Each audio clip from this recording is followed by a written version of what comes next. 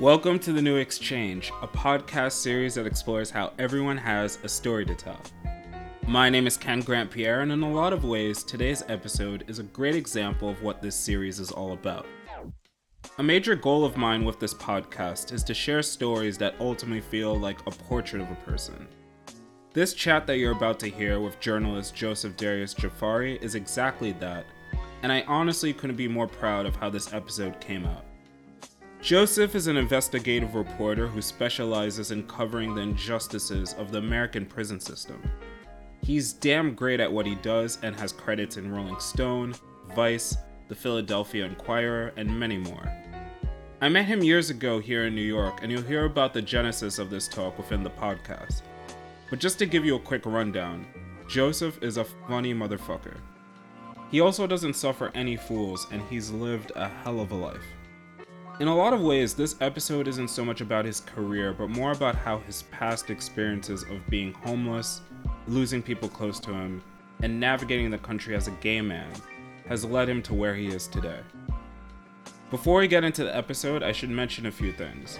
Around the 45-minute mark, we talk about an experience Joseph had that was quite violent. If you've experienced physical violence and are triggered by hearing about it, then feel free to jump by that bit. Also, I'd love to dedicate this episode to the Irish podcaster/author Blind Boy.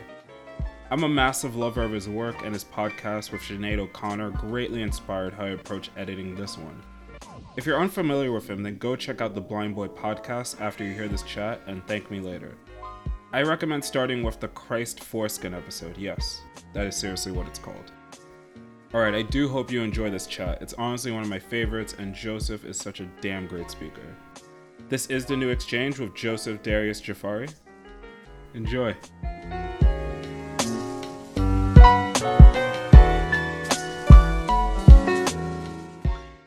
This could kind of go any other way because I thought an interesting way to start would be to ask you about a recent local news story you read that just made you shake your head. I say it could go any other way because knowing how America it is, it could either be something humorous or just really dark and depressing. So take it away. Oh, wow. Okay. So the most recent news story that I've read that has made me shake my head. Oh my gosh. I feel like this happens every single day. What a loaded question to start with, yeah? I know, right? And I think it's because there's so much that I read every single day that I just like hit my head. There was something I was listening to The Daily the other day. And so it was the episode about all the Canadian Native schools, the reform schools, and like how they were finding all these unmarked, graves.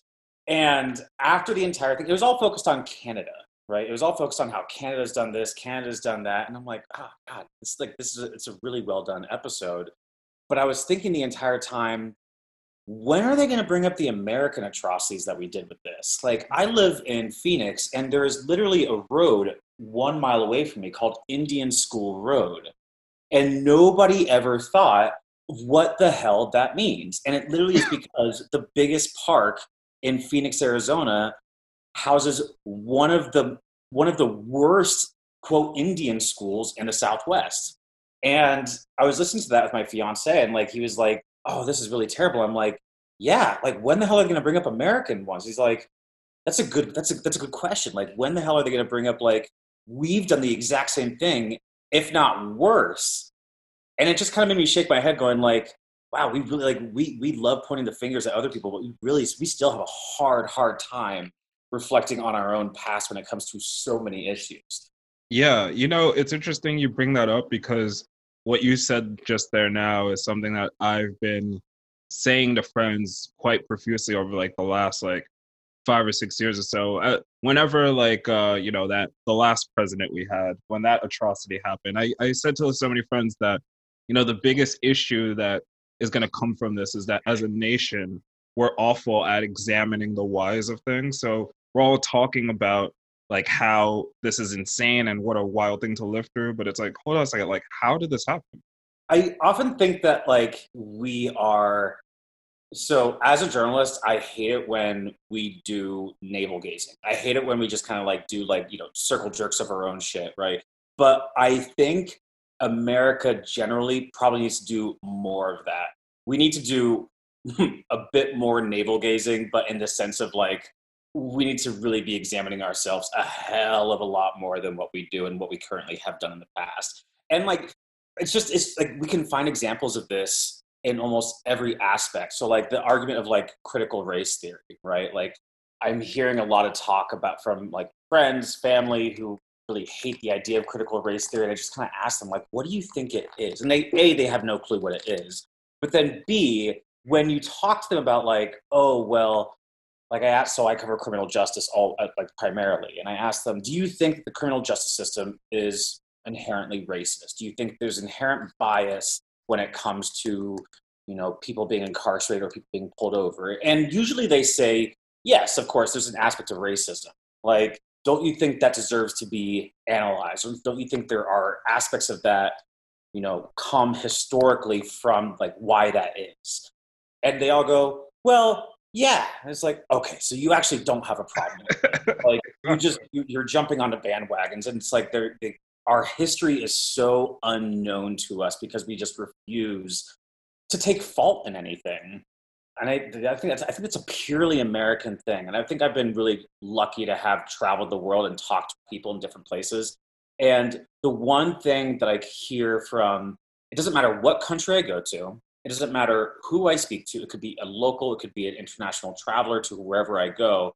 And the one thing everybody always says about Americans is that we have a hell of a time ever understanding our history and who we are.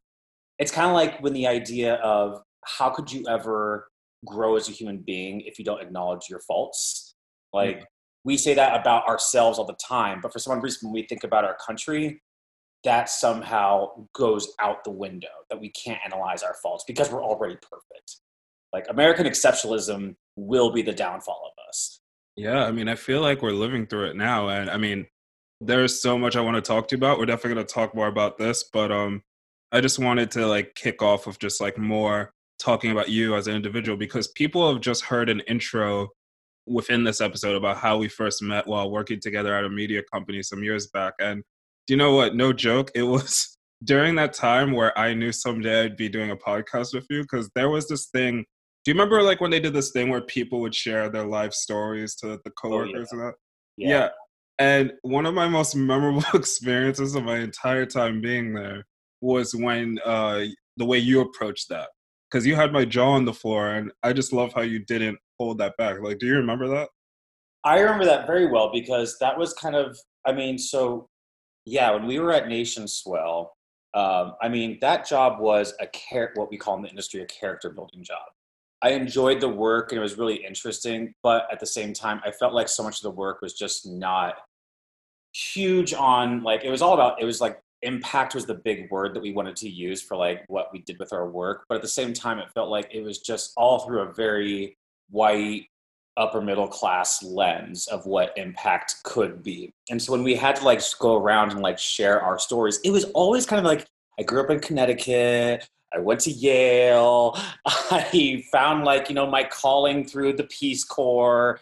And I'm just like, I have not had the same experience. Like,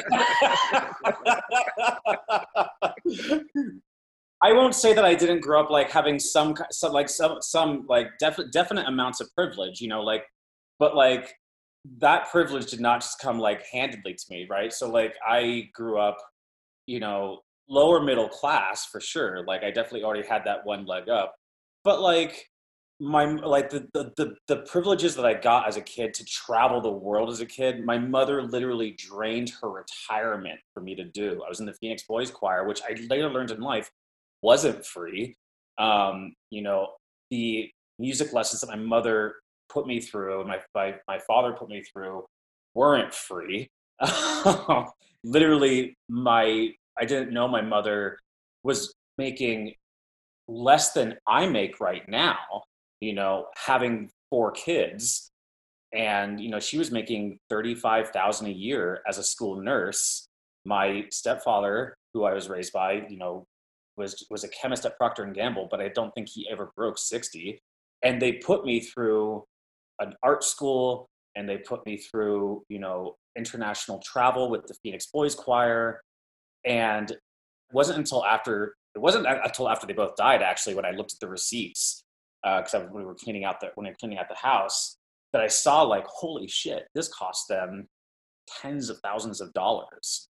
And yeah, so like I definitely had a privilege growing up that I think a lot of people didn't, but it definitely wasn't like going to Yale and living in Connecticut. And so, yeah, so I remember that very vividly because also one of my very close friends, she remembers that exact same thing of like, holy shit, this man is discussing how he, ended up being a druggie, ended up being homeless, what exactly happened for him to come back to life, like all this kind of shit, right?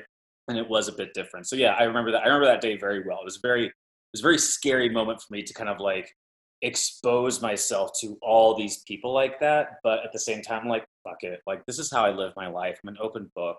I want to lead by example and I want to be open and transparent and honest about all my things. I don't think drugs should be stigmatized. I don't think homelessness should be stigmatized. All these things that I think I don't have my shit completely together, but I think I'm a good example of like, you can live a really fucked up, hard life and still come out on the other side okay. I completely agree. I felt like, I think a big reasons why that day stuck with me so well as so much as well is because it's so indicative of just like, I don't think it's a New York specific thing, but there's a very New York trait about like how you really never know what the other person next to you is going through, but in a multitude of ways where you can look at someone and just like you said, they might seem like they have their shit together, and then you hear what it took for them to get there, and it's beyond anything you could have even imagined. Yeah, for sure. I mean, I will say that there have been many times, it was a big culture shock moving to LA. So I grew up in Mesa, Arizona, which is, one of the most conservative cities in America, very religious. I remember there was a seminary on our at our public school. You got extra credit for going to seminary, but you couldn't go to seminary unless you're a Mormon type of thing. And it felt like everybody kind of had this like really monotonous type of life. And then when I moved to New York and was exposed to, actually when I moved to LA, I was exposed to more people, but truly it wasn't until I moved to New York for undergraduate at CUNY that like I just kind of like recognized that people have really crazy lives and they have the most like interesting, stories to tell. So isn't that funny though? Because it in a way took you coming to New York to recognize that, but prior to that, you already had lived like what many would say like a full life in a sense, like not full in like there was nothing left to do, but just that like in the way you described like homelessness and going through drugs, it was like you lived a lifetime. Yeah, I mean, I technically lived three lifetimes because I overdosed twice and died twice. I But remember the first time, but it happened like three times. You said. well, I guess actually, if I was born once and then I overdose, I am dead. Then I come back, so that's second time. Then I overdose again, so it's the third time. So I was born three different times, I guess you could say. Holy shit! If you count your first birth as being born, which I think you should. Tell me this. This question just popped in my head as you were saying that, but it is something I'm curious about. Do you feel like you have an awareness that when you say that there's a large like amount of people in the world who will never be able to relate to that? Yeah, and I don't, so my fiance, he doesn't do drugs at all. Never done it. He's actually allergic to weed. So he hasn't even done that. I mean, I'm actually allergic to weed, but that never stopped me. Um, and when we first started dating and I was telling him about this, he was very empathetic because he's that kind of human being. He's an empath, but at the same time, he never fully understood what it was like for me to tell him what it felt to crave that drug or to crave an escape in a way that was more than just drinking, right? And like how that basically how those cravings can lead you down that spiral, right? And it really came from, you know, and I think this happens to a lot of queer kids, but I think a lot of gay brown boys especially, like I think you grow up with a very specific type of person that you're supposed to be. And this could be different for the younger generation. I hope it's different for the younger generation, but I doubt it. Um, And then when you kind of come to terms, and like moving to LA was the best thing for me because I was able to break out of that shell of what I thought I had to be in Mesa, Arizona. And I was like a young, not fully out gay guy in West Hollywood, California. And like I was just able to break free. And but also that came with a lot of shame, with a lot of self-hate, a lot of like just a lot of self-hate, I guess. I'll just keep it at that. But then how that then goes to drugs or and then how that leads to homelessness and how that leads to like prostitution and just like literally selling yourself just to stay alive, not even for fun. I don't think a lot of people can understand that path. And I think it's because a lot of people like feel that they will never either they've never like felt that craving before because they've been so comfortable Yeah. in their skin, in their mental health, in their finances, or anything that they've never felt the need to do that. And good for them. I applaud them for that. Yeah, I mean, my fiance is the same exact way. I mean, he's lived quite a life, but he's never been at that moment in his life where he needed to find something to escape so badly that he went down that spiral. And I think a lot of people don't, recognize that happens to a lot of people, and it's okay that it happens to a lot of people. It's kind of what we do to help those people. And that's like part of what's I mean, so much of this is like part of what has fascinated me so much about you and why I very much wanted to talk to you, because even going so as far back as when you brought up Mesa a few minutes ago, I've been to Mesa when I was a teenager, and I remember those experiences so much and how you described it being very conservative. I remember being weirded, like coming from New York, going to Mesa to visit like family friends. I remember being weirded out about like coming across skater kids that were conservative. Like that was something that kind of stuck out to me. And I bring that up because I think it's like really interesting that you ended up finding this path towards journalism. And I wonder, like, what was it exactly that made you realize this is what I want to do? Because did it ever come from there, or was it like much later on? Oh my gosh. Well, this goes into the entire story of like why I ended up being a journalist, right? I guess it's kind of best just to tell the entire thing, which is when I graduated from high school, I started going to school for politics. I wanted to be a politician. And I quickly realized I didn't want to be a politician, actually, because I was tired of waking up angry every single day. Um, at 18 years old, I was tired of waking up angry every single day. Now I wake up angry every single day, and I stay angry all day.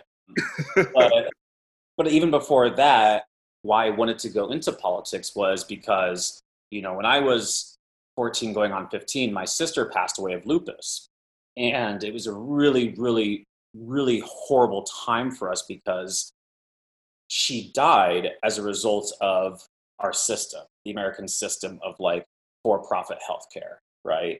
So she had lupus. She knew about it, but she didn't have health insurance when she lived in West Hollywood. And when she went to her doctor, and they said, "You need to get health insurance because you have lupus. We're going to keep this under wraps for now until you get health insurance. It's going to be very expensive." This is, of course, way before Obamacare. And so she got on Blue Cross Blue Shield. She got so bad, her lupus got so bad that she ended up being like bedridden on oxygen.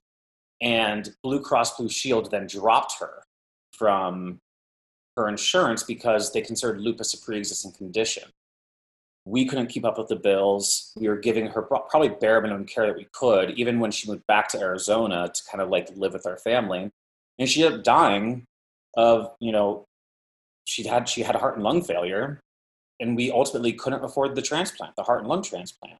And so from a very young age, I felt a very big sense of injustice towards the way that we treat those who don't have anything in this country or have very little. I wanted to go to school for politics. I wanted to be a politician. I wanted to change that. And then I realized I wasn't good with myself yet. So I want to live in LA and be an actor. you know, do the artsy things. I mean, you laugh, but I could see it happening. You do have a unique look. I didn't. I was serious about it to some degree, but I really just needed to get the hell out of Arizona. I needed to get away from a place that was primarily white, that was, not laced with, this is also, I grew up in the time of Joe Arpaio, where they were literally pulling people over just for, quote, looking illegal. I was pulled over 3 different times as a teenager when I started driving and got handcuffed and got my car searched, asked for my papers. I was born in the fucking base in Washington State. Stuff like I needed to get out of Arizona. It wasn't a safe place. Arguably still not a safe place for many people. And so, I just needed to get away. And like, if I needed to have the excuse of like being an actor, then I needed to have the excuse of being an actor. But what I really needed to do was just get the hell away so I could kind of be good in my skin. And when I got to LA, like I said earlier, right? It's like I was this brand new guy. I wasn't even out yet. I came out maybe a year later, fully. And so this is like I was about 20, 21. And I just started having a ball. I think you see a lot of people talk about this, or you hear a lot of people talk about this. When you are repressed, not just repressed like sexually, but told you cannot be something, recognizing that every single part of you is calculated. The way you walk, the way you talk. If you maybe do flick of your fingers, are people going to know that you're gay? I mean, those kinds of things were literally on my mind 24/7. When I woke up in bed, if I stretched weird or wrong way, like did I self-corrected? Like that kind of shit is real. And it's not just like I had this idea in my mind that people would, not like me for it. Like literally people were, being beaten for it. And, people were going missing and cops didn't care. I mean, the stories go back. I mean, even to like when I was a teenager to mid early 20s, like it was just like, we still see it happening. So when I got to LA and I finally came out, I just kind of let myself loose. I had freedom. I didn't have to answer to anybody. I was disappointing my family, which I loved. And I mean that with earnestness. Like my conservative Catholic family, mainly from the Southwest and from New Orleans, so many of them kept looking at me with such like, ugh, Joseph's going down this path. Like, you'd hear whispers like from people saying shit. And I loved it because it was a slap in their face of like, let me be me. And you guys want to live in your small world, then live in your small world. But with that also came with a lot of, I think by doing that, I also was battling a lot of, self image issues. I remember I was a size 26 waist and literally 160 pounds, and I thought I was the heaviest thing in the world.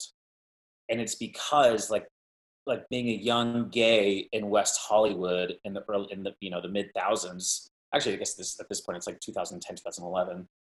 All the same, you know, the look is you have to be pretty, you have to be thin, you have to be like you have to just look a certain way. Yeah. And if you're brown and bearded and hairy and young, um, that wasn't a look until you get older and thicker and gray, and then all of a sudden you're attractive. So it was a weird time, and I didn't love the way that I looked. I was experimenting with my sexuality. I was embracing a lifestyle that I always knew that I wanted, but never knew how to have. And then I just kind of like fell into a trap of like, I want to do cocaine to be thin. I want to do speed to be thin. And then when I got attention from, somebody who was a bartender, I could get free drinks, and that gave me status. That bartender was a meth head. He introduced me to meth, but I didn't know what love was, and wanted to know what it felt like to be in a stable relationship and all that kind of shit, right? So it all just kind of like, and it just goes from there. So where did journalism come into play? Well, literally, so what happened is that I ended up homeless, and basically I was sleeping underneath a garbage bin, and the garbage bin had like like those dumpster trucks that have like the lids on it. And so there was an alley, there was a garbage bin, and lid on top of it, and I was sleeping under that because it was like the rainy season. Yeah. Um, it was on King and Melrose, which is where I used to work, and that's where I used to like park myself.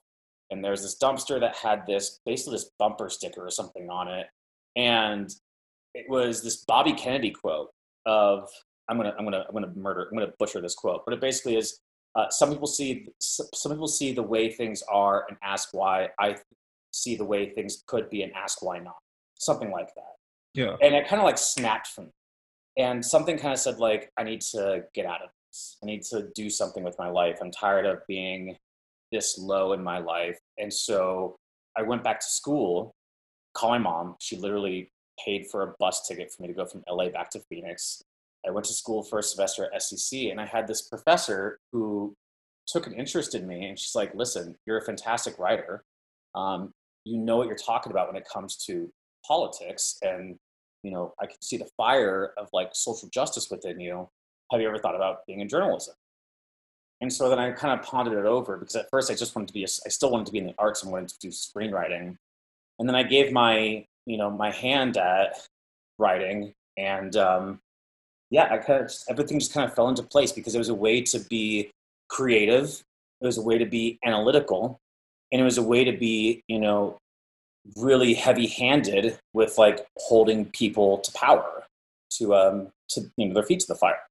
I just felt that it was an amazing combination of all the things that I had wanted to do in my life up until then. And then I recognized that at the same time, there weren't people like me within the industry that had this background, that had this upbringing, that had this, these perspectives. And that's kind of when, I just decided to like roll full force with it. And I ended up being being pretty good at it. So I kept with it. Yeah, I'd agree with that. I didn't get the chance to say it while you were talking, but seriously, sorry for the loss on like your mom, your stepdad, and your sister, man. Like that's going through that in a life is I definitely don't have the words for it. Like Thank you. Maybe it's because I have dealt with death so much as a child and then into teenage years, and especially like, during my druggy days of like, meeting people and then them overdosing, and even now during COVID, right? I've lost a couple of friends back in New York from COVID. And I've always kind of viewed death as just like taxes, like the adage, like it's gonna happen. And I go to therapy really, I go to therapy for this like often actually because one of the biggest worries that my sister, who's one of my best friends, always says is like you really have a hard time processing things. Like you really bottle everything up and you know, you don't externalize a lot of things. And I'm like, yeah, well, death is one of those things that it's just like you have to fucking deal with. It's gonna happen to all of us. I was just talking to, my partner the other day about like what I want specifically during my funeral, which is an open casket with tons of chips and like different salsas in my chest and like a taco bar, and literally people cannot like will have to go up and try these salsas, and then they will cry because it's so hot, and so we'll be having a hard time discerning if they're crying because of the salsa or crying because I'm gone. you But see, I've known you long enough to know that you're mostly not kidding when you say that. That's the actual funny part. That's the funny part. I have now said it 3 different times. This is now fourth, and this is going across to the world. When I die, be it tonight, be it in 5 years, or even 80 years from now, I want an open casket with. Oh my god! Sorry, my father has a landline still. I'm definitely. I'm making notes as we're talking, and I'm just keeping that in because that was hilarious. I apologize.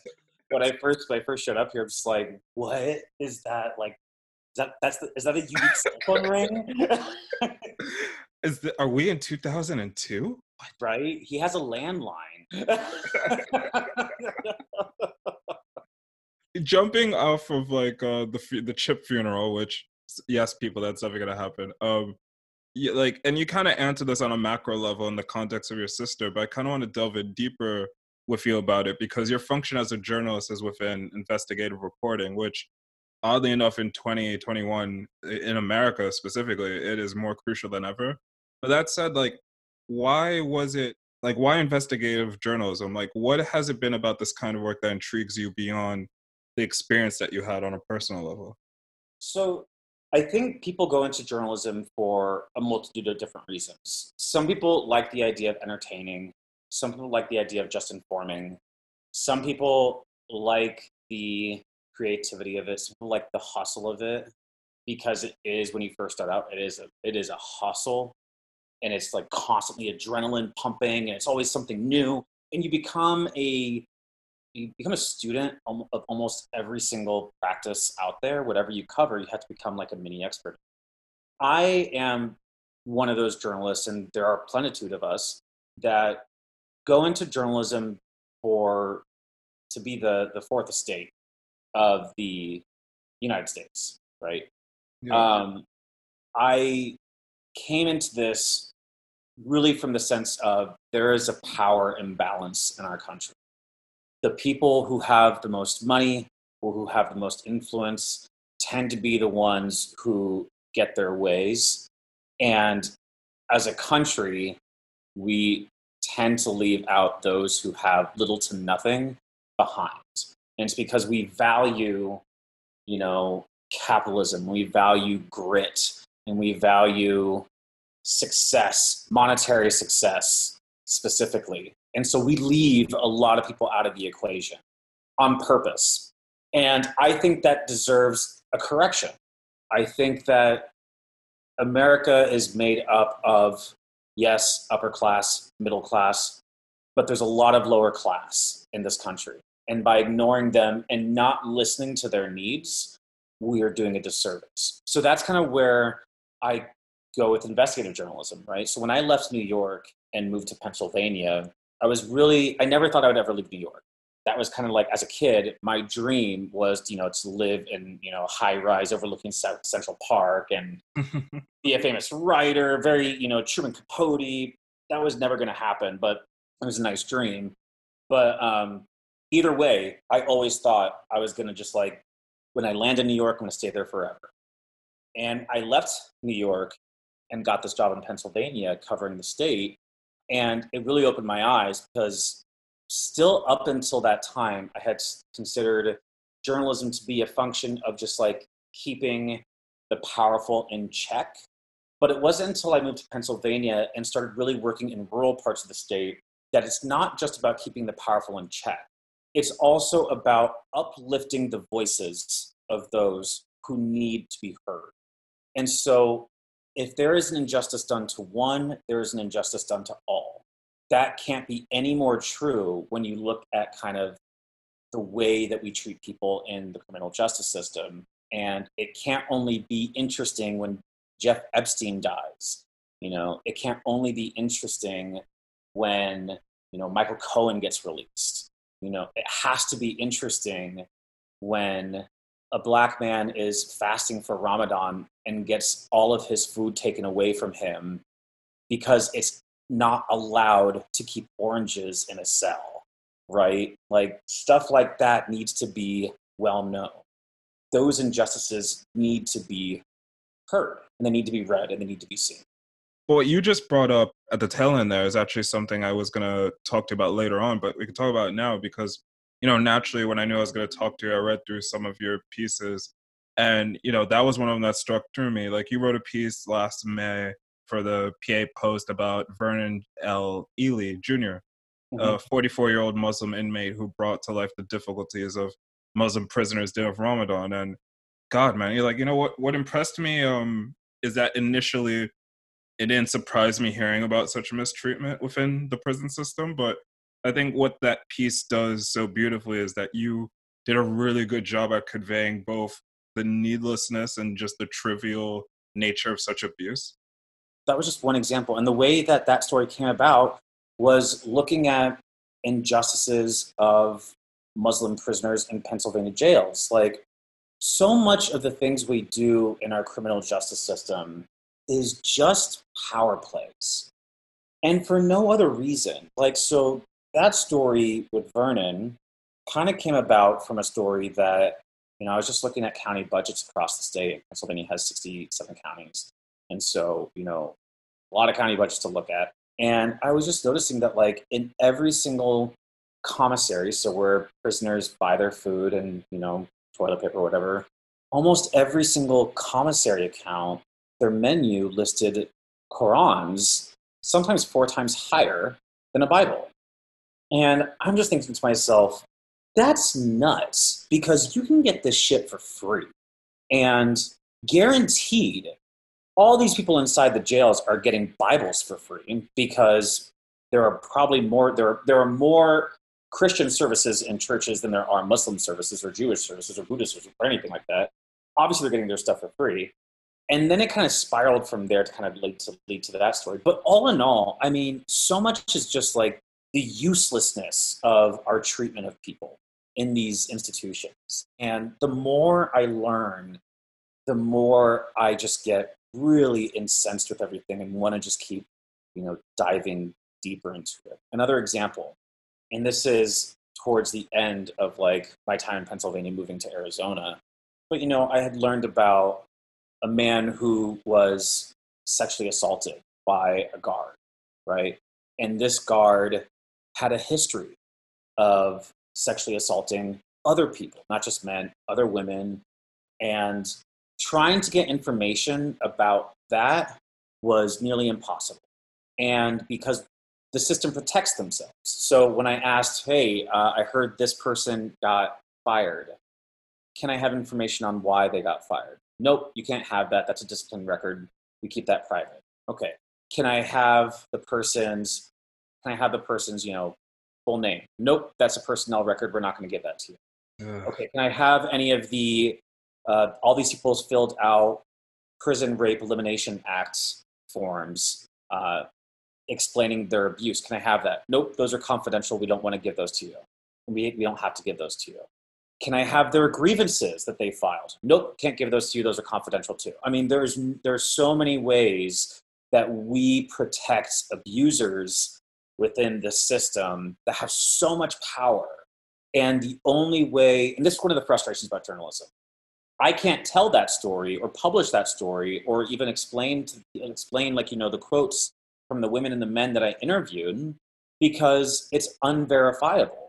Because in our society, we have made it that if you have committed a crime or accused of a crime, you are from now on an unreliable person to hear a story from. And so whenever I go to an editor and say, hey, I have multiple people telling me this and accusing one person about sexual misconduct against them and others, the reaction from editors, and it's not unwarranted, but I understand why, but this is like the status of it. The reaction from editors is, okay, but we need to have, more proof. We can't just have these, quote, inmates just tell us this, right? We have made it so that we no longer can elevate the voice of the voiceless because we've given even more power to the abusers. Yeah, it's one of those things where it's like, and I think that's what's so powerful about words, like hearing you put all of that into words is that I think it might seem obvious to some, but hearing just how deep it goes is something that, it just makes it hit home more. And also within how you just described just that tunnel-like nature of like all the roadblocks that you get. Like I noticed this when we worked together, like when we used to sit close to each other that, and I already knew this prior, but watching the way you'd work, it's so interesting how it kind of goes against some of the misconceptions people might have towards journalism, where I think sometimes people think about what they see in TV shows and movies about like ducking behind cars or like, trailing someone and like having like a notepad. And maybe there's like a monochrome of that's true, but like it really is so much research and just an endless amount of admin. And can you talk a bit about the legwork that goes in putting a piece together? Because like, yeah, because I mean, I think it might surprise people. I would love to peel back the curtain when almost every single relationship I've had as a journalist, when I explain them investigative journalists, all their eyes widen up going like, oh my God, that's so cool. Like, what are you doing? Like, I sit behind a computer and I read thousands of pages of documents and I send out a lot of requests and I make a lot of phone calls and I type a lot. And sometimes I go out on the road and interview people. But, it's not as glamorous as like media makes it out to be. What it is, it's glamorous and it's rewards. What I do, investigative journalism is different from like what you probably like see like in a lot of newsrooms, which is primarily like the hustle, like, okay, breaking news, gonna get this out right now. Okay, write 500 words right now. We're gonna publish it and we're gonna update it. That's not what, I mean, we all have to start out that way. That's kind of how you, like, you cut your teeth. And then if you want to prove yourself, do longer work and stuff like that, then you end up doing kind of what I end up doing. Because I think investigative journalism is like the feather in the cap of what we do as an industry. But I mean, my job, I can give you an example of kind of like the story I'm finishing up right now with Spotlight, my former job, which is pretty much, it took me a year and a half to gather a bunch of numbers and data and emails and addendums to policies, and through a year and a half of data gathering and form gathering and data analysis, punching numbers in by hand from documents that government officials give you that you cannot just like copy paste. You have to put everything in by hand. And we're talking hundreds and hundreds of Excel spreadsheets that are literally converted into a PDF. So it's hard for you to do your job. All of this takes time. And the biggest stories out there, even the smallest stories out there, actually, I take that back. Even the smallest investigative stories take so much time. It is shocking how much time can go into writing an 800-word piece, which is essentially like 3 pages, 4 pages. Like, I have spent a year and a half on this story, and it's still about a month away from publishing. And it literally is just because it's taken so much time to gather everything and read through everything. I mean, right now in Arizona, what I've been focusing on a lot of is like death row cases and like a lot of what's going on in the prison system out here. But even that is like, I have 30 tabs open. Each tab is a different Supreme Court ruling, and I have to read every single one. And those are like, 80 to 100 pages, and reading every single one. I mean, you just like, that's literally what my job is, just to absorb knowledge, put the pieces together where there hasn't been like, glue before, and then present it to the public as like, this is what we know based off of what we've been able to piece together in this picture for you. Well, that's what, like going back a little bit, like at the top of that, you said that you feel like when it comes to investigative journalism, as hard as the work is, you do feel like there's this sense of reward at the end. What do you feel that sense of reward is? For me, it is literally helping somebody. When I will never forget the feeling that I had when there was a black man who was incarcerated in Lebanon County, which is a central county in Pennsylvania. And he was Rastafarian. And he was in solitary confinement for a year, not for any other reason, but he wouldn't cut his hair. Jeez. And nobody wanted to tell a story in central Pennsylvania. Nobody did. And then I wrote that story, and literally exploded. And then within a day, he was released from solitary confinement. And so, and he's still incarcerated, but like, it was still like, that is a form of torture. That is literally a form of torture. We've acknowledged that in the UN. EU acknowledges that. They acknowledge that anything more than 4 days is torture. Like, imagine a year in a room the size of a single stall in a bathroom. And that's all you get. You get half an hour of fresh air every single day, if that. Getting that man released from that cell to at least a different cell to like just be social made me feel great, because I didn't necessarily help, him like get out of prison, because maybe he deserves to be in prison. I don't know. He hadn't even been convicted of anything yet. But the idea of like at least letting somebody be treated like a human being, that's what kind of keeps me going, because you get bits of that every here and there. You get bits of that whenever you write a story, and then you can see a law change, or you can just get the gratitude of people saying like, I have been trying for years for somebody to tell my story or explain what I went through. and nobody's listened for whatever reason or another.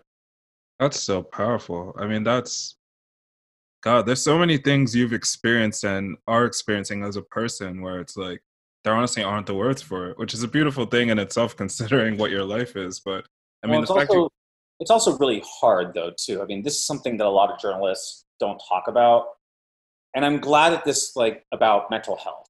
yeah. What I actually there's one singular great thing that came out of my time while we were both working at Nation Swell. There was this meeting about trauma and journalism. And I remember this so vividly because I thought I was going to a conversation about how journalists cover traumatic events. What I didn't expect was a conversation around how journalists in their work experience trauma and like how that manifests into things. And so I went, and it was an entire conversation around, you know, when you as a journalist are taking in all these different issues from all these different people, your job is to separate your personal self from your business self. So if a woman is crying because she has seen her child die, your job is to go up to her and be empathetic. But at the end of the day, your job is to gather information from this woman and get a quote. At some point, you kind of have to like toss a bit of your humanity away. And being an empath, that's hard, right? So like I've always kind of been known, like my sister has told me before, like to compartmentalize my emotions. And so as a journalist, going up to a woman, and I remember this very vividly, this actually happened, where one of the first jobs I was on, I had to show up at a shooting, and I was there before the police showed up. It was a kid who was shot in the head with a shotgun. And you could see the mother putting her son's brains back in his head, like on his stoop. And I had to go up there and I had to talk to her and get a quote from this wailing woman. And I never thought that that affected me because I went back to the office and I wrote my story, and that was that. Like I didn't think anything of it. But months later, years later, after multiple stories like that, all of a sudden I was irritable. I was angry. I was crying for no reason. I just had like immense anger all the time. And at that Nation Swell meeting, these reporters that they were talking about, like how like they had covered like Columbine and Parkland, they were saying, "Oh, I was angry all the time, I was punching walls, I was crying for no reason." And it wasn't until I went to a therapist where like, "Holy shit, like you have PTSD." And I'm like, I thought that's something only soldiers could get.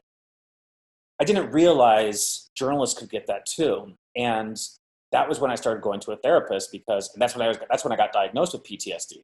And since then, I've been very careful about not trying to separate myself from my work too much and not trying to compartmentalize. So even though the work is great and those feelings of gratitude come in from other people, it is incredibly stressful and sometimes sad work. Not just sad because the stuff that you're working on is sad. It's sad because, you're taking on people's trauma.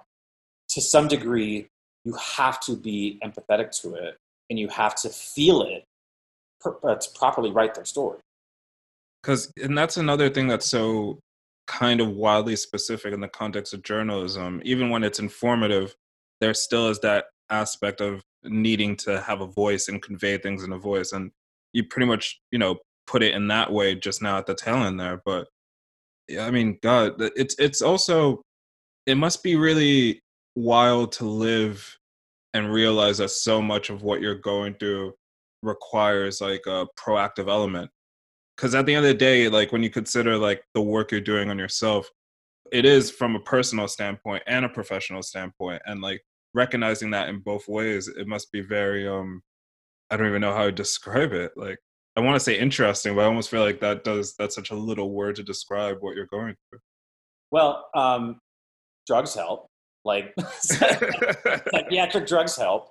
But yeah, I mean, I think I've learned a lot about how to approach situations differently, right? So at the very beginning of my work into this, I really never turned off. My work and my personal life were a 24/7 mesh. There really was no separation between the two. Now it's a little old school, but like I have a work phone and I have a personal phone. And even though it's easier by all standards to have just one phone, I very much keep my work phone away. Like I work a 9 to 6, 8 to 6 job, and then I put it away. Now that's difficult a lot of times because like it, you know, people try to call me at night, especially prisoners who can't get a hold of you until like 10 o'clock when they're out. But you know what? Like at some point I have to focus on myself, my family, you know, I'm going to get married. I have like, a family to build. I have my own family that I'm helping to take care of. Like, I have to focus on myself to some degree. And that only makes me a better person, not just as an employee because I draw my own lines, but also just as as an empathetic human, because if I have space to focus on myself and I give myself that kind of grace and that kind of compassion, then I can easily make room for other people's burdens too and digest what I'm experiencing in my own time. And that's something I've had to learn, and I'm still learning, but I've gotten better. Well, that's beautiful to hear, man. And I mean, it's important. Like the importance of that can't be like overstated to any degree. And we've talked a lot about this, but I kind of want to dig in a bit deeper because for people who've been listening, it's kind of obvious that your essential specific beat is within the prison system within America. And I think what's so important about your work is that there's so many ideas, there's so many misconceptions. Like, I don't know if I would say positive misconceptions exist, but I'd say there's like positive and negative, like inferences that people might have, where some people might say, hey, it works, and some people might say, hey, it's obviously very fucked up.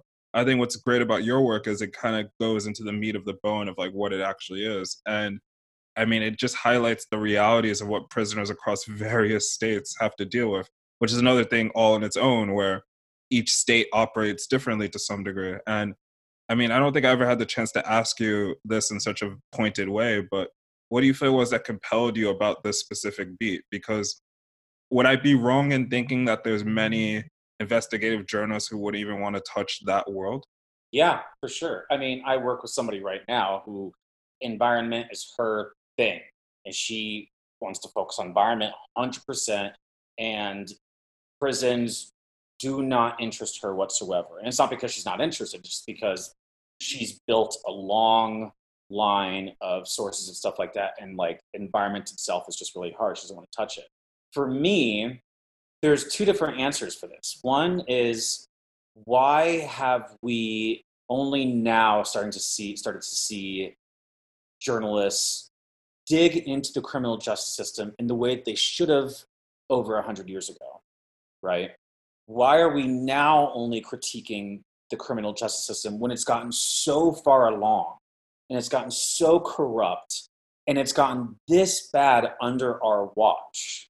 Why is it that we have allowed it to come this far? And why is it now that we're only seeing journalists like myself really critique the system? That kind of makes me excited to be a part of. I'm not, a vanguard or any kind of thing like that, but I definitely would consider myself and probably a couple hundred other journalists maybe in the country that really truly focus on this and are now experts in the field about this. That's not a couple hundred in the country is not a lot considering the workforce of journalists across America. I think that what draws me to that is the fact that like we're kind of at the beginning of, not really the beginning. We're just past the beginning of creating a sense of accountability within our prison system, and I want to be a part of that. And I want to kind of set the stage of like, when the police say this, you say why or how. Like, we don't take their word. We don't take politicians' words. You do not take the police's words. you do not take the jailer's word for it. I want to be a part of that and setting those standards and continuing to push those standards further in more newsrooms. So I'm excited to do that. But kind of to the point of it is, for so long, we have gotten here because journalists who have covered prisons have always done so from a very racist standpoint. For the longest time, newsrooms were white men who were writing, right? And they never had any stake in the game. When the drug war was inflicted on this country, it wasn't people at the New York Times who were getting affected. It wasn't people at the LA Times who were getting affected. It's people in South Central. Those people don't work at the LA Times. They work at fucking McDonald's. And they didn't give a shit. They didn't have any kind of stake in it. They reported on, Reagan is doing this and it might affect Black and brown communities, but we're not going to include their voices. We're going to take it for what it is. We're going to use the stats they give us and not question anything. And then it fueled this entire, even the term super predators, that term from the 90s, we just kind of adopted from the politicians. We were not critical as an industry in the same way we weren't critical during the Iraq invasion. In the same way, we haven't been critical in other situations. In the same way we haven't been critical of Israeli and Palestine conflict.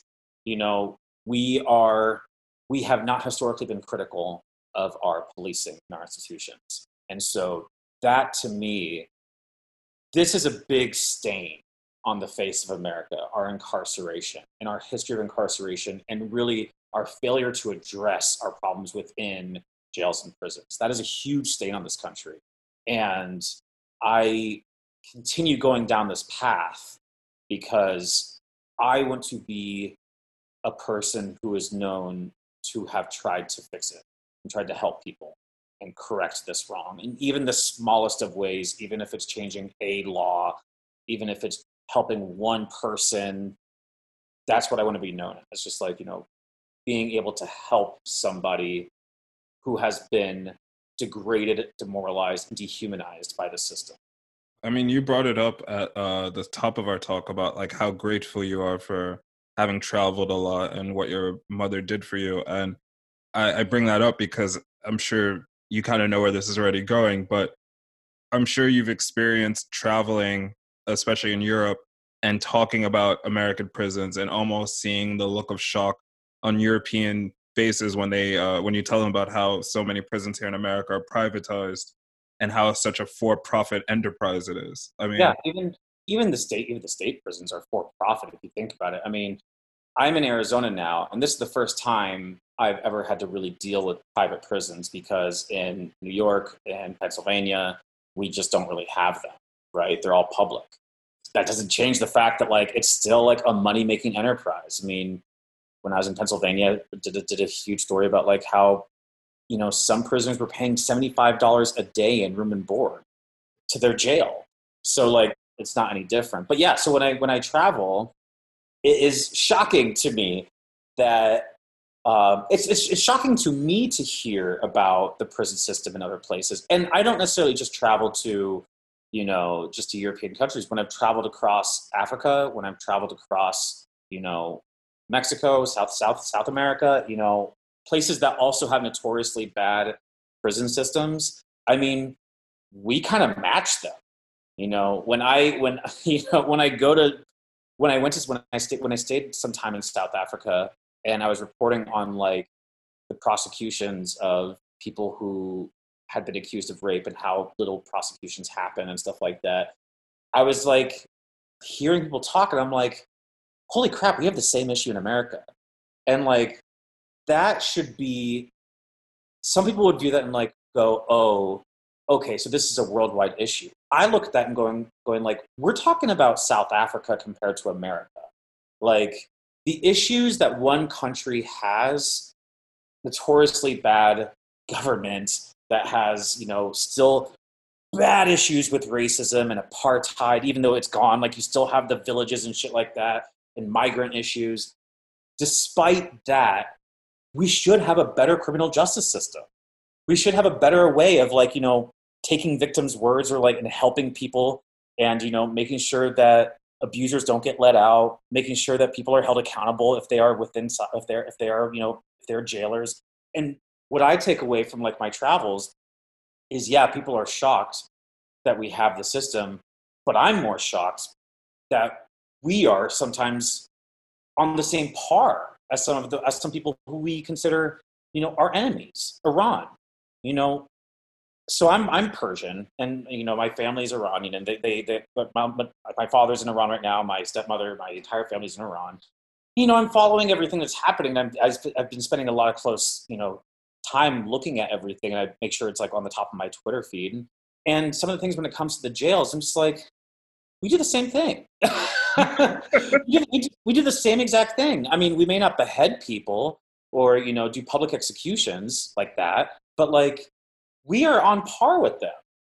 That should make Americans pause. If they didn't know that before, they should start researching now. I mean, that should make us all kind of take a step back and go, huh, if we are no better than our enemies, what does that make us? And this is why it's so important for you to highlight that the way you have, because I think what so many people might miss, and I really just want to like put a pin on this, is that it runs so contrary to what this country tries to sell its citizens and sell people abroad. You cannot be someone who internalizes the idea that America is the greatest country in the world, even if it's from a very well-meaning point of view of doing so, though I don't know how that exists. But even if it's very genuine in its nature, if you feel that way and yet you're okay with the way the prison systems run, these are two things that run contrary to each other. They cannot exist. Like, this can't True. be the best place in the world if we treat people like this.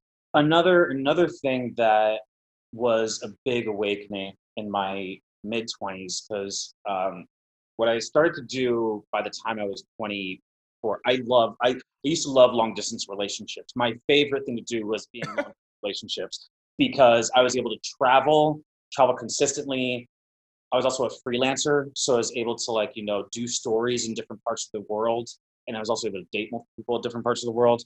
Um, but I also loved it because like after a while I could leave or they could leave, like have my own time and like just like go our separate ways. But in all these different places that I dated people, Canada, London, Greece, um, two guys in London actually. But anyways, um, no matter what, all of them kind of said it was interesting my first time going to like London and then being like, oh, Americans are incredibly racist. And I'm like, and I was like 24, 25 at the time. I was like, what are you talking about? Like we're a colorblind society. And like, yeah, we have like issues, but like I wouldn't say that like our people are like overtly racist. And he's like, no, no, no. And I remember hearing that the first time and then hearing it a second time and a third time, and it finally kind of settled in that even in the most racist parts of the world, South Africa being one, right? They usually kind of say like America is the most racist place they've ever been to. Not because of what we say, but because of what we don't say versus what we do. So some of the worst kinds of racism is literally my last name being Jaafari and being stopped at airports multiple times. And me knowing that I'm being stopped because of the color of my skin and also because of my last name, which is being equated to a religion, which I am not, and a group of people which I am not a part of, right? But the government would say, it's not racism. We're not profiling. We're not profiling. That's illegal and that's morally wrong. But everybody can Meanwhile, kind of see through that. And the point that I think a lot of people make to me when I travel is like in South Africa, my friends are like, yeah, we're racist and we know it. Like, and we absolutely like, don't like these people because of whatever we're raised with, whatever. But you guys say you aren't racist and do the most racist things possible that we do and say it's not racist, it's economic, right? That also really blew my mind open. And that also made me kind of like, always made me question now. So like whenever I question police or whenever I question, Department of Corrections officials in whatever state I'm working in, I don't believe them for 1 second that some of these things aren't made with racist intention. Even like, subconscious racist decisions, right? I fully expect it to be, because we in America have conditioned ourselves to understand that we can't be racist because we don't say racist things. But we do racist things all the goddamn time.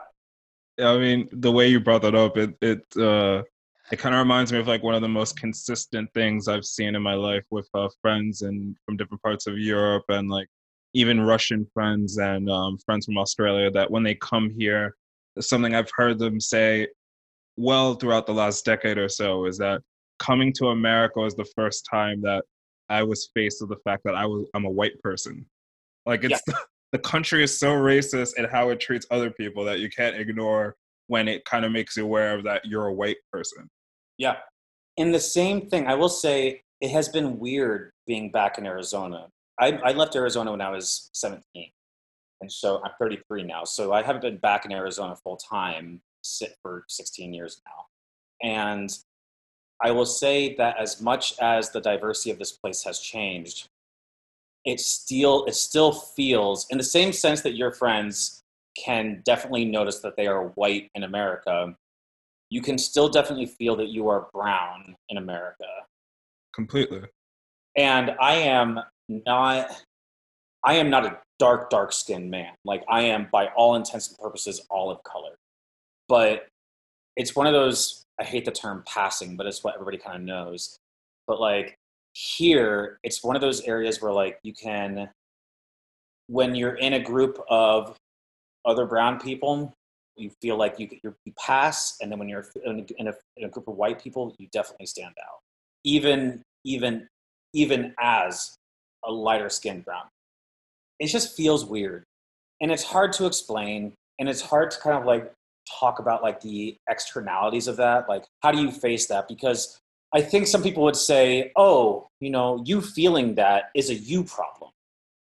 You feeling that you are outside of this group of people is a you problem.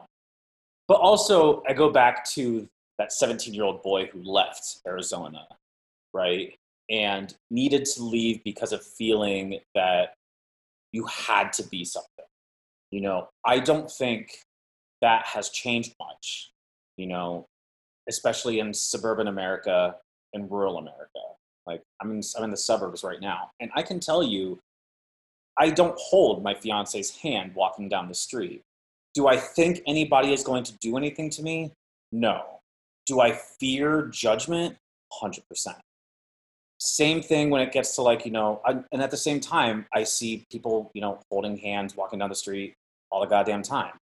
But whenever my guy touches my arm, in places like out here, I tense up still.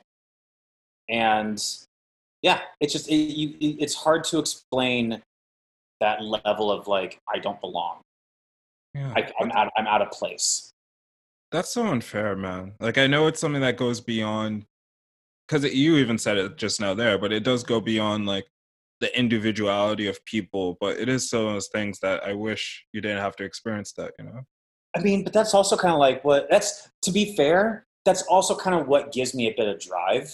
Like, I hate that I feel that way. And if I feel that way as a very outgoing and outspoken, extrovert, God, I know that there are other people who feel worse than that and who probably are really struggling. And I don't want to be a figurehead. I don't want to be a voice of a generation. I don't want to be well known at all. But what I want to do is at least try to help. If there's a kid out there, if there's even a grown adult out there who has a hard time being themselves or feeling out of place in a place like this, God, I just want to make it somewhat better for them. Yeah. And you've done a really beautiful job within this chat talking about like how, you know, in a lot of ways investigative reporting forces you to be introspective. And I really do appreciate the candor in which you spoke about that. And I think what's so fascinating talking to you, and I'm so curious to just get a sense of like what people think about us talking is that I mean, you spend so much time with yourself, putting these stories together and ultimately making information digestible to people. And sometimes it's like, really dark aspects of life and just like the world around us. But it's so clear that you're not a dour guy. Like you're still a fun guy to be around, and you're still you. And I mean, you've talked about therapy, obviously, but with and beyond that, I'm curious, like, how do you feel that works? Like, I'd love to hear you talk about how you feel that your work has taught you to be yourself. Because I think in a weird way, that's kind of been part of it, right? I think 100%. I mean, the journalism aspect is kind of what it's hard for me to separate. In a different interview, somebody asked me once, like, what would you do if you weren't a journalist? And I said, I would just be dead. Like, because I don't know Just point what, blank.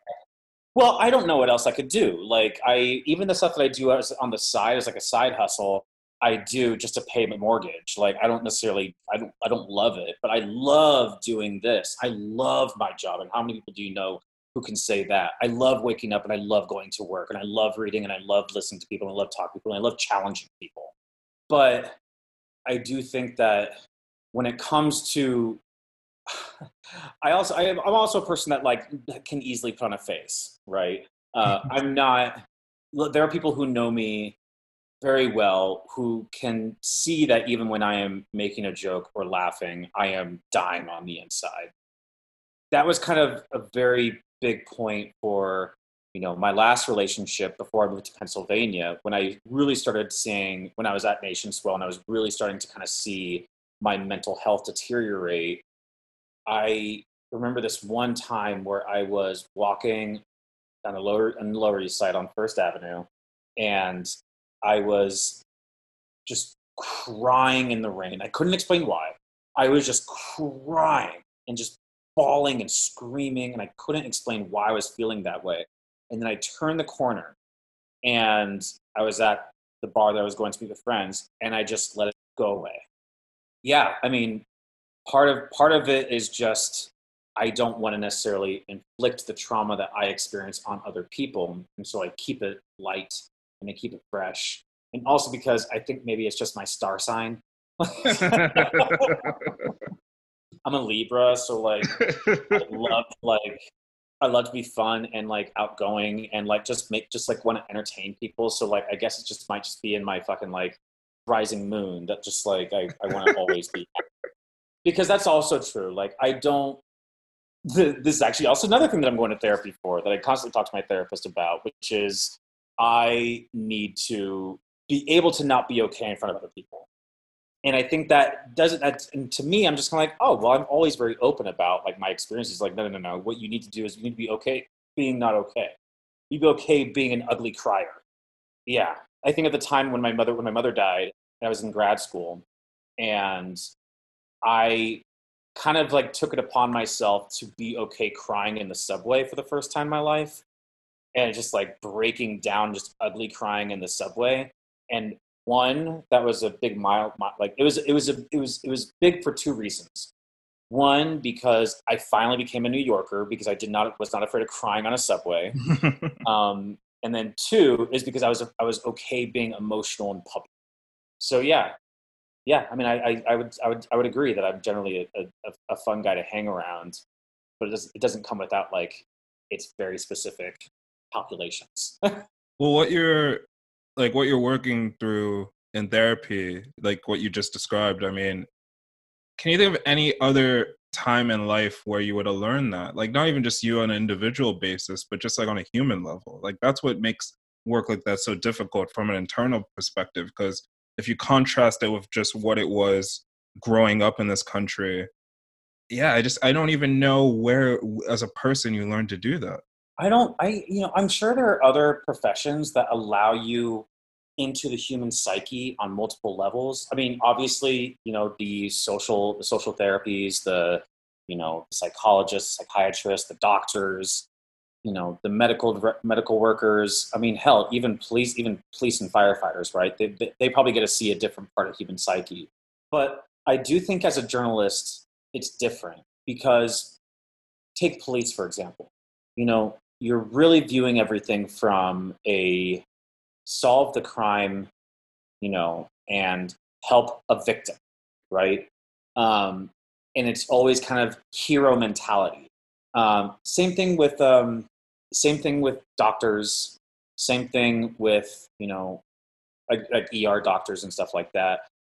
But with journalists, I feel like not only is it your job to solve the crime and be the hero, but it's also your job to be a social worker. And it's also the job to kind of be both the hand that gives and also the hand that kind of takes away. And that's a really delicate balance, and it requires a level of empathy that I don't think you get in a lot of other professions. There are plenty of professions that do that, but I think there are far and few between that allow you to not only help somebody but also take power away and eventually hurt somebody. Yeah, and before we go, this kind of leads very nicely into what I wanted to ask you last, which, I think funnily enough, a lot of people would have assumed this was going to be the first thing I was going to ask you, but I saved it to the end because I figured it'd be a nice thing to kind of explore in depth, because I feel like regardless of where people have found themselves in like the last couple of years, it's clear that the world, the overall, not just America, but the overall world's perception of journalism is fractured, but in a way where like people do understand to a degree that it's still essential, especially within the functionality in the world, especially going to what you talked about like how in a way investigative journalism functions as a means to hold, the powers that be's feet on fire. And it feels weird to ask about the state of journalism, but I think what makes it interesting is that it's not necessarily a static thing. Like the way things are now are different than they were even 10 years ago. So I wonder, like, how do you feel where journalism is within this kind of post-Trump, almost post-pandemic time? Because this is it's the weirdest time where I feel like most of us ever going to live through. Yeah. Um, it's hard because journalism, you're right, it's in flux. I mean, Ken, don't bullshit yourself. Even this is a form of journalism, right? It's the definition of journalism has changed so dramatically over the past 30 years, and I think for the good. I'm not a huge fan of citizen journalism. I think there's a lot of things that I do that the general public can't just pick up a phone and do. There are different levels of ethics and different levels of like legal worries that I have than somebody who just picks up a phone and publishes something. That being said, I do think it's great the fact that the definition of journalism has broadened so much because it's given people who don't have the ability to see themselves in the news finally see a place to put their issues. I find it by I have like a work mission that I want to do for like helping people, and I have like an actual work mission that I want to do within journalism. And I want journalism to be more inclusive. And that's not just in how we do stories, that's also within our newsrooms. Like, I'm taking today and tomorrow off. Like, right now it's Monday, July 19th. It's the first day of Eid al-Adha. Like, I'm taking today and tomorrow off to cook stew and celebrate and have like a nice feast for me, my husband, and like my family tonight. I think I'm the only Muslim person in the entire newsroom. And Arizona is so like I don't know the exact demographics yet. I haven't really looked it up, but I know there are 4 mosques around me. Like, I want to see more of me in the newsroom. I want to see, and I just don't think we're there yet. And even when we are there yet, I can't tell you how many times I've walked into a newsroom that I've been, used in before, and truly used in like the meaning of the sense, in the meaning of the word, right? Which is like, oh, here's a brown gay tattooed guy.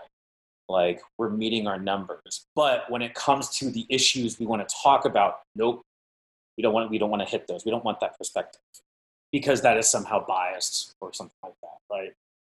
Performative diversity and inclusion is a real thing that we as a newsroom have now adopted. Like, at the very beginning of George Floyd, really George Floyd was kind of like the turning point in a lot of newsrooms, because finally Black and brown people were finally standing up and saying, newsrooms, no, you cannot come in and like stampede on this thing like you do every single year and not include our voices and not do this with historical accuracy.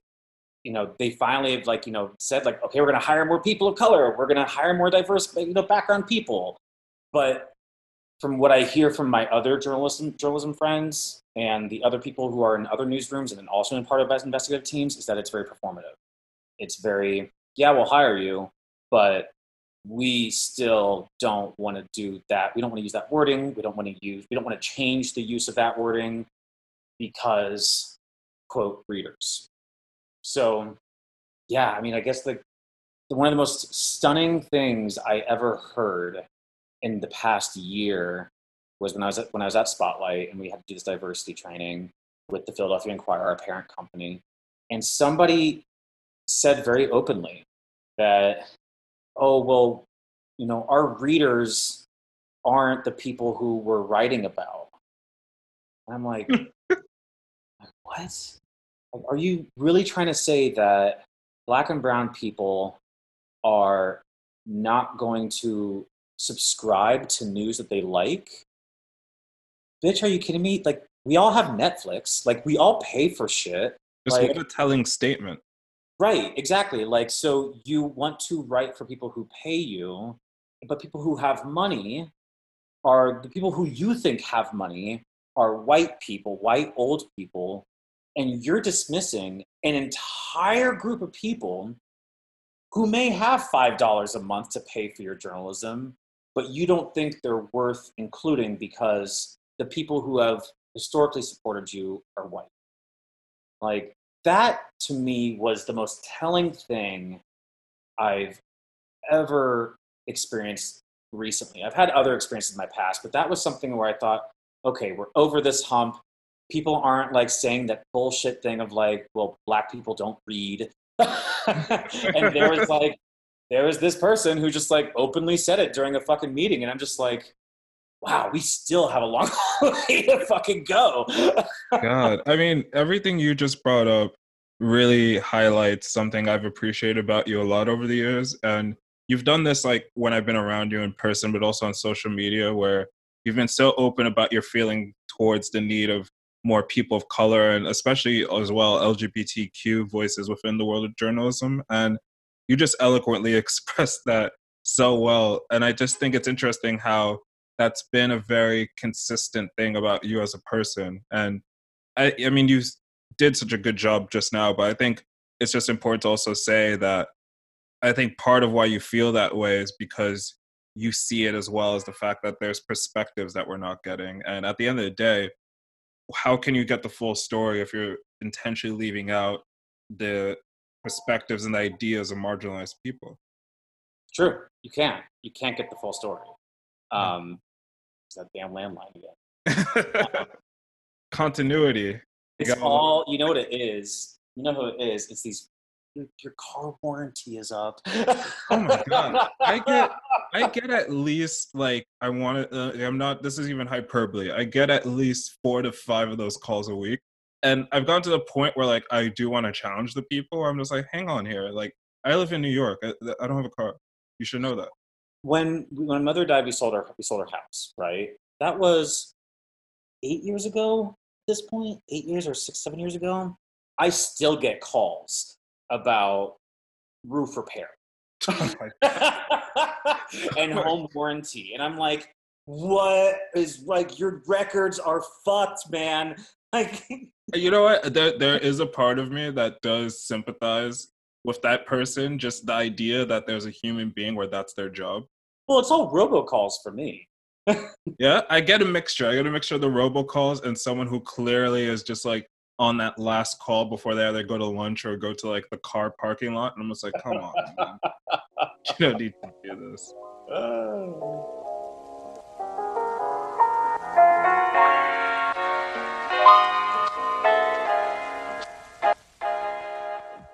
Thank you so much for checking this out. Be sure to subscribe to The New Exchange via Spotify, Apple Podcasts, and wherever you stream podcasts. Until next time, thank you for listening.